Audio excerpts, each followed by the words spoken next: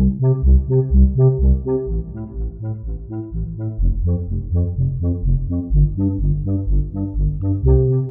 to Footnotes, the Roar podcast where we explore the stories in and around the McGill Library and Archives. Nothing is off topic. We share stories from our collections that are off the wall, out of the box, off the shelves, from us to you, wherever you get your podcast. We have short pods like this one, called Footnotes, and longer pieces called Voices from the Footnotes. Look for these on the website. Before we begin, we acknowledge that McGill University is situated on the traditional territory of the Kanien'kehá:ka, a place which has long served as a site of meeting and exchange amongst nations. We recognize and respect the Kanien'kehá:ka as the traditional custodians of the lands and waters on which we meet today. I'm Jacqueline Sundberg, host for today's episode. Today we're catching up with Dorothy Alexander, the 1951 McGill Carnival Queen, who won the pageant when she was an undergraduate architecture student here at McGill. You can hear about her experiences in the pageant in a previous episode, but today we hear about where she went after her studies and her time on the Winter Throne. She was known as Dusty Baxter during her time here, and she traveled internationally after she met her husband here in Montreal. Her professional archives are now at the University of Virginia, which is, in fact, how we got in touch with her. In the records there, the name Dusty is noted in the biographical description. I'll let her explain that nickname. Well, my parents both died young, and after my mother left this world, I was given a dog, a Cocker Spaniel. Her name was Dusty. And then when I was being off to an aunt in Lethbridge, Alberta, now deceased, I took Dusty with me. But then I came back east again to be with another family member, and I couldn't take her. So I kept the name Dusty probably until somewhere in when I was 30.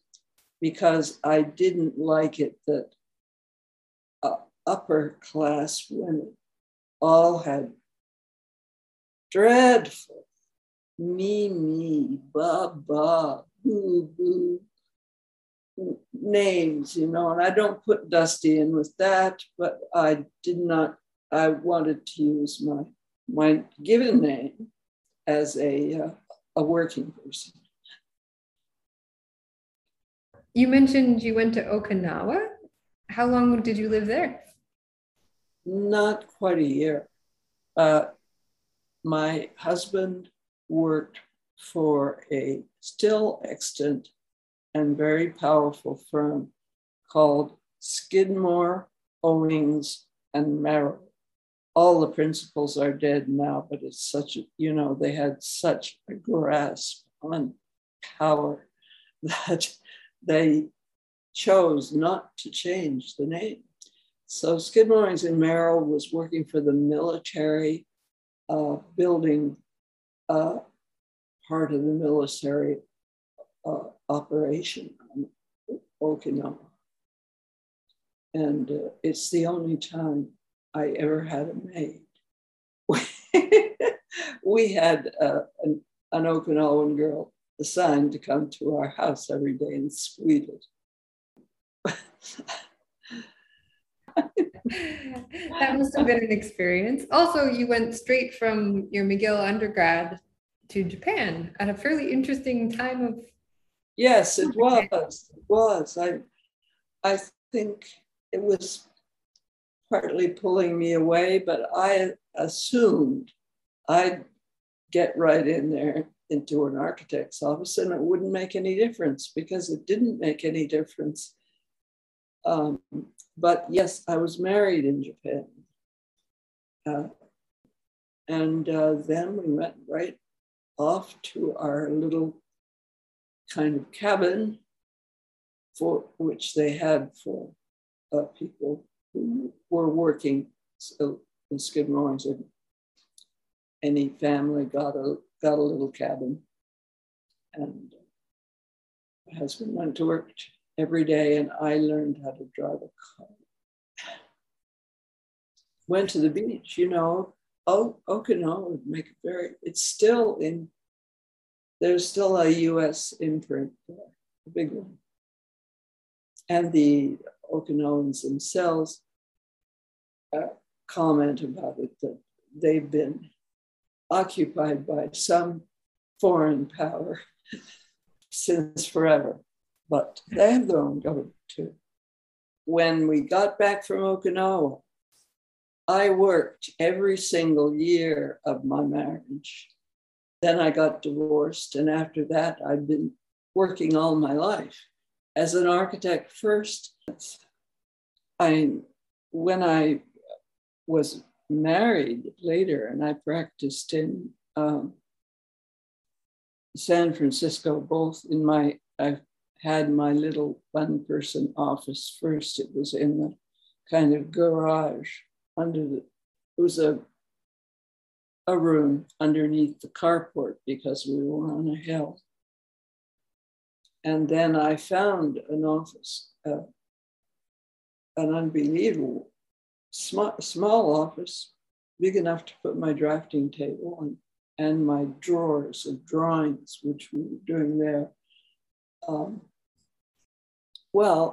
Both in doing my own work, once I got going, I got going on the West Coast, and they are much more open in California, and was pretty well, like a single architect tends to get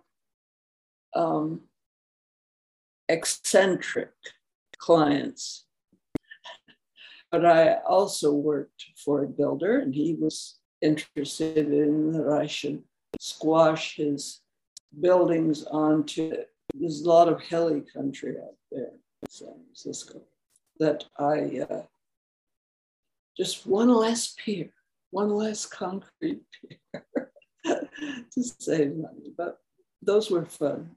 They didn't have a client, but I had one client.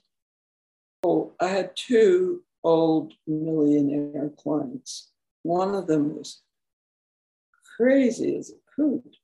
And the other one said to me, I hired you because I knew you worked for Bill Worcester, who was one of the prime architects and also dean of the faculty of architecture at University of California. And he said, I knew you'd be well trained. I did so many schemes for his, it was a complete house. It wasn't a remodeling. I think I must have done 7 layouts. And now I'm, of course, pretty old. And it's easier. I have a photography agency. I do a lot of photography, which I would call is of people who have character, not famous necessarily, but I did also photograph a lot of famous people because I worked for what's called the Academy of American Poets, which is in New York. I worked for the Municipal Arts Society, all on a freelance basis, and also for the Academy of Arts and Letters, which is like the French Academy, only it's the American Academy. And I met and photographed many, many people. I was also known as a very good architect. People wanted to hire me. I moved eventually to New York, but there I really had my own firm, and I had clients who were, well, that's all in my biography, which you can find.